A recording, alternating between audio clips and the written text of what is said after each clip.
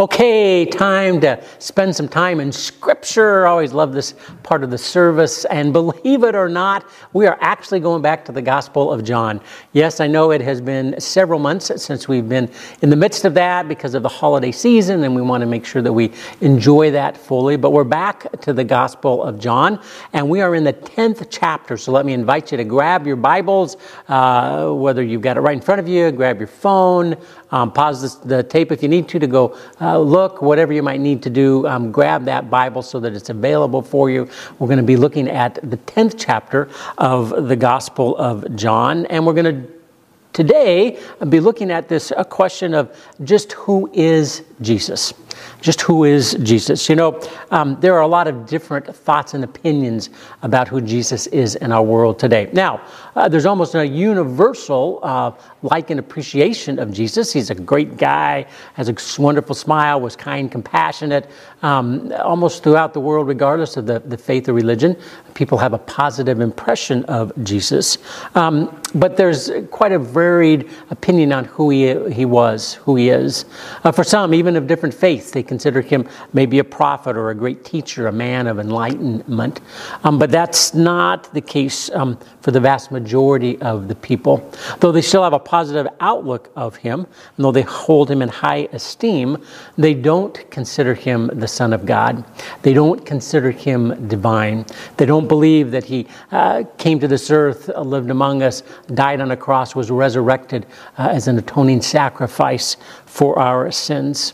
So who do these folks then think Jesus is? Or maybe some folks in your life, maybe family members, or maybe neighbors or co-workers, individuals who probably know the name of Jesus, but really haven't thought, or if they have thought, I don't think that he falls into this category of the Son of God. Well, that's what we're going to be looking at today as we spend some time in the Gospel of John, the 10th chapter. We're going to be looking specifically at verses 22 through 33. So flip open to that, keep your finger at that place. And the hope is that we'll gain a deeper and better understanding of who Jesus is based on what he said and based on what he did in order to prove and substantiate his identity.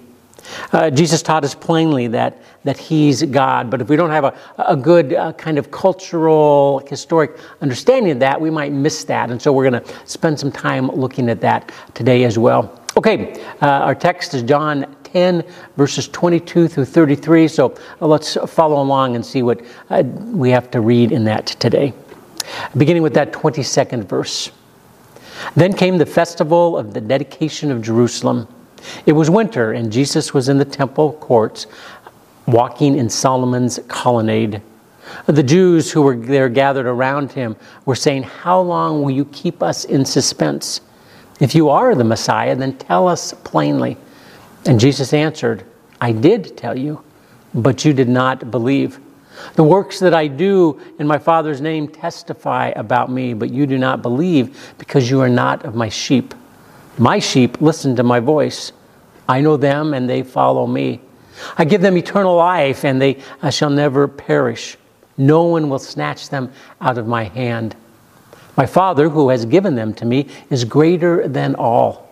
No one can snatch them out of my Father's hand either. I and the Father are one." And again, his Jewish opponents picked up stones to stone him. But Jesus said to them, "I have shown you many good works from the Father. For which of these do you stone me?" "We're not stoning you for any good work," they replied, "but for blasphemy, because you, a mere man, claim to be God." Claim to be God. Well, as we look at the text for today, we're struck in the first few verses of just some background. We know that it's wintertime. The text tells us that. We know that it's Hanukkah season. That's the same thing as the Festival of Dedication. Now, it doesn't tell us whether Jesus spun the dreidel. We're not familiar with whether that happened. Maybe he did, maybe he didn't. But it was a special time for the Jews gathered there at that place. The text tells us he'd been in the temple courts teaching, and then if you look at the previous verses, he'd been talking about sheep as an analogous to the people of God and of the Good Shepherd, of course, which was him. But on this day, he's confronted initially by that very distinct question, pointed question, who are you really? And it's a question that people really have been asking ever since. Some people continue to have doubts about the divinity of Jesus because they claim that Jesus never really said specifically that he was the Messiah. And we gain a sense of that frustration in the 24th verse of our text for today, where it said this. One of the Jews pointed out or raised the question, "How long will you keep us in suspense? If you are the Messiah, tell us plainly." You know, it's interesting that Jesus does not ever say that statement, "I am the Messiah." Of course, he never says, "I'm a prophet." He never says, "I'm a man," either, and we know those things are true. But it's a question that we need to, I think, wrestle with a little bit. Why was it that Jesus didn't raise that point? Why isn't that Jesus answered that question specifically? Because he tells us that he did answer them. He did speak to this issue. So where is the confusion in all of this? Jesus stated, as we look to the context of today's verse, that he had told them who he was, but they didn't believe him because they didn't know who he was, that they were not a part of Jesus' flock, as he worded it. And that because they didn't belong to him, they then didn't believe. In other words, what we see is that they had already dismissed Jesus, and thus because they'd sort of written him off, they didn't have open minds about who he was or who he said that he was. We live in a world today where we find that happening more and more, don't we? People just sort of write off individuals and then don't take any stock or give any merit to what it might be that they say, regardless of the occupation or level of authority that they might have. And so it doesn't matter whether the person is an expert in this or in that. We just refuse to believe, whether they're doctors or politicians or police officers or ministers or judges or scientists. For too many people, they've already rejected those people, and thus they reject everything that they have to say. In Jesus' time, there were some that had accepted what he had to say, but there were also many who had rejected who he was as well. But going back to the question, still, why doesn't Jesus answer the question whether he's the Messiah? And I think there's really two parts to that question, two answers to that question. One is speculation on my part. One, Jesus answers pretty specifically. And the first part, the speculation is, and it's not in Scripture, just my best guesstimate, is that Jesus realized that if he was to make that bold, clear of a statement, that there would be three consequences that came from that. One of those would be that there would be some Jews that would choose to follow him simply because he took on the label of Messiah. They wouldn't be concerned about what he taught, what he modeled, how he lived his life, just because he wore that label. They would follow him. And Jesus, that's not why he was here. He was trying to lay a foundation for his people to follow because he knew that his time on this earth was limited. Second reason is that Jesus knew that while some would maybe accept that, others would reject that. As we read in the text, would consider it blasphemous for Jesus to have made that accusation. And because of that, they would be even more determined to put him to death.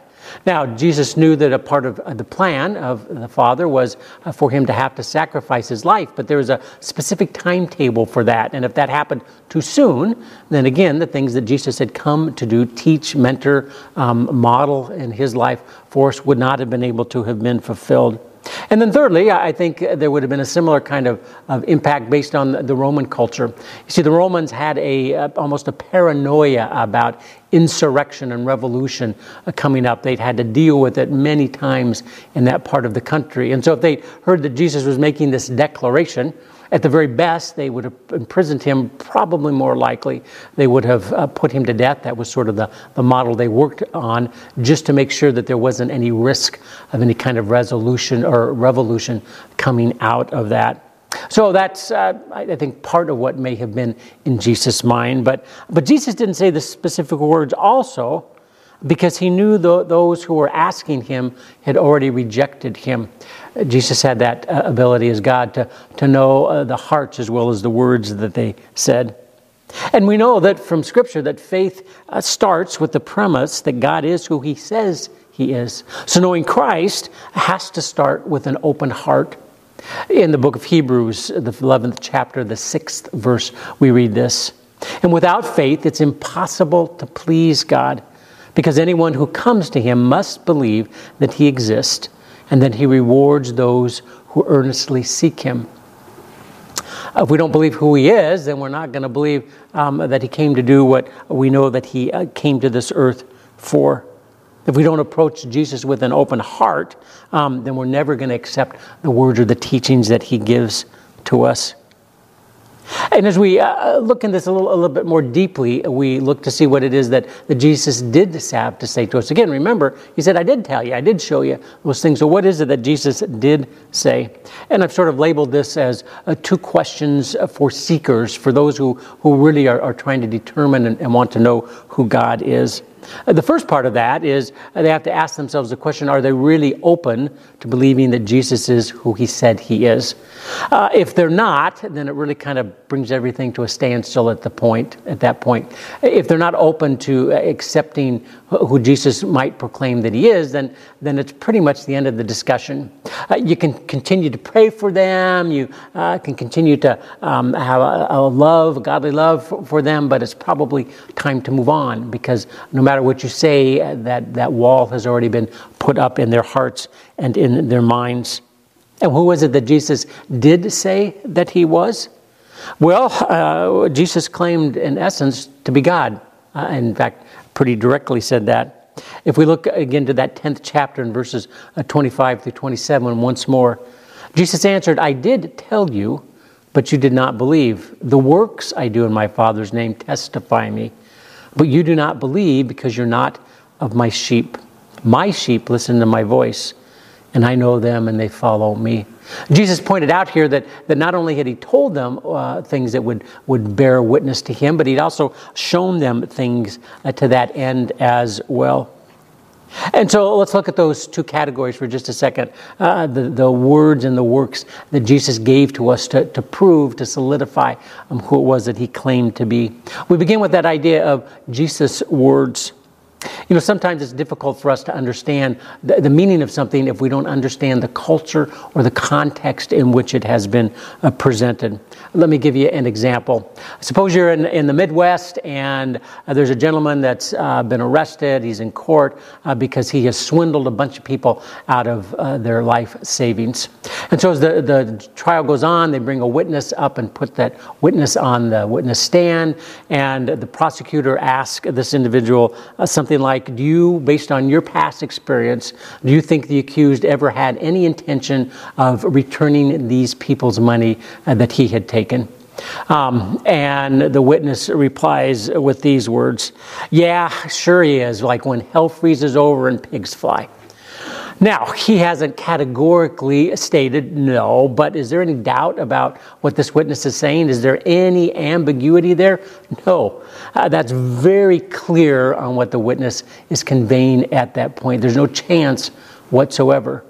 Would make perfect sense to people in the Midwest, people who knew pigs, probably people who had some kind of, a little bit of religious background. But for those that didn't, if they were from another country, maybe from the big city, perhaps that would not make sense. You needed the culture, you needed the context in order to fully understand what's being said in that setting. And the same thing is true as we look at Jesus' response to questions that were presented to him here.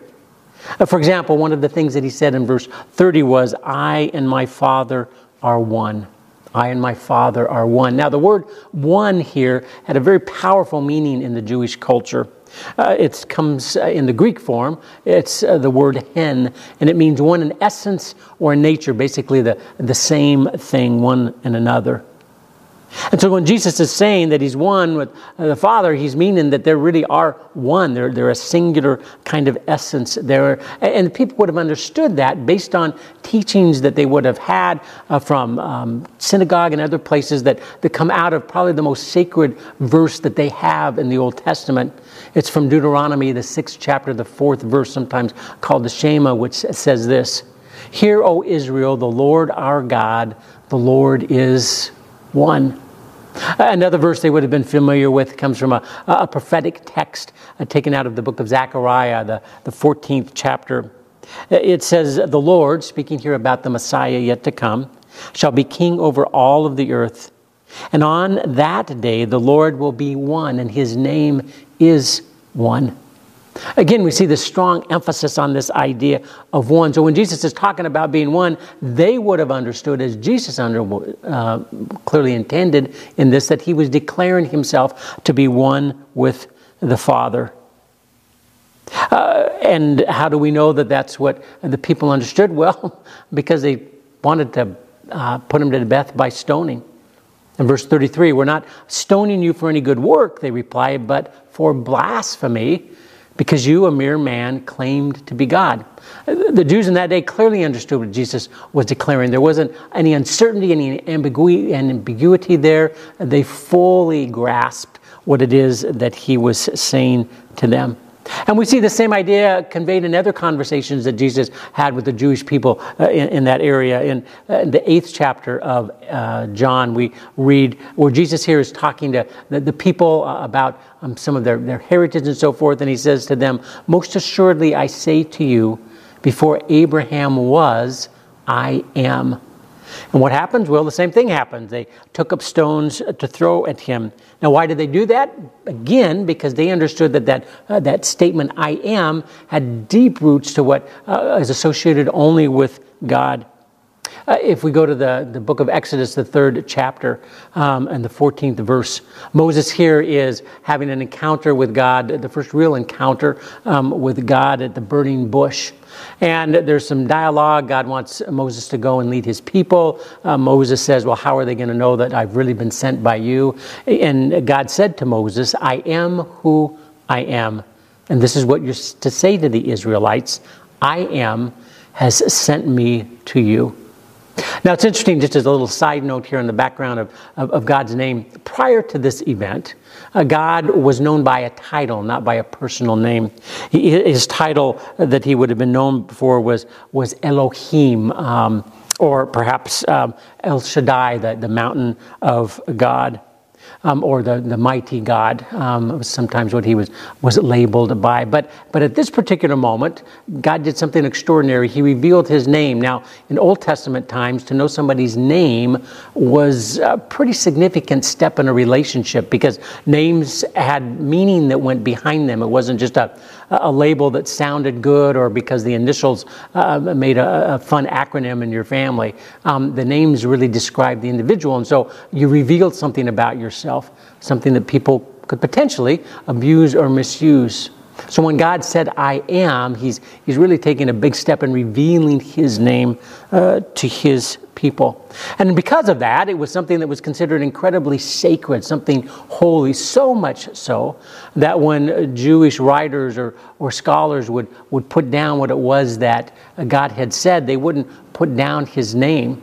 They would use initials, YHWH, and leave out the vowels that would make that name complete. They just wouldn't put it down. In fact, sometimes they would even leave it blank. When they were reading it in the synagogue as a part of the text, when they got to that place, they wouldn't say Yahweh, they would say Adonai as a replacement for that. Now, when we look to the Christian Bible, we find that there's not quite that same sense of reverence. And so sometimes you will see the name Yahweh, but more often than not, as a way of acknowledging the uniqueness, the holiness of God's name. If you look to your text, you'll see that it's caps, but all in little letters, probably bolded. Probably say Lord in little text is a way of indicating that. And so we see with this saying of Jesus, "I am," or comparing himself with God as being the one, that there was clear understanding by the people in that day of age of who it was that Jesus was declaring himself to be. But it's not just the words of Jesus that carried a significance, it was also the works of Jesus. You see, Jesus performed miracles as a way of bearing testimony, of giving credence and credentials to who it was that he claimed it to be as God. Now, that's typically not the case today. When we see people do fancy things, often it's in order to draw a crowd. If you watch TV at all, if you've got a Netflix subscription, there's a great program called Magic for Humans. It's done by a magician who's named Justin Willman. And if you've never seen it, he does some magic tricks that just leave you scratching your head. You don't know how he can possibly pull that off. But he does that in order to be an entertainer. He does that in order to make some money. Jesus didn't do it for that reason. He wasn't seeking to be a celebrity. He wasn't seeking to draw huge crowds just so that he could draw attention to himself. He did it in order to teach them. He did that in order to declare, to give proofs that he was who he said he was. We see a great example of this in the Gospel of Matthew, the 11th chapter, in verses 2 through 5. It speaks of John the Baptist, who had gone before Jesus, if you remember, kind of preparing the way for him. He's been put in prison at this point, and as we pick up the text there in the second verse, we read this. When John, who was in prison, heard about the deeds of the Messiah, he sent his disciples to ask him, "Are you the one who is to come, or should we expect someone else?" Jesus replied, "Go back and report to John what you hear and see.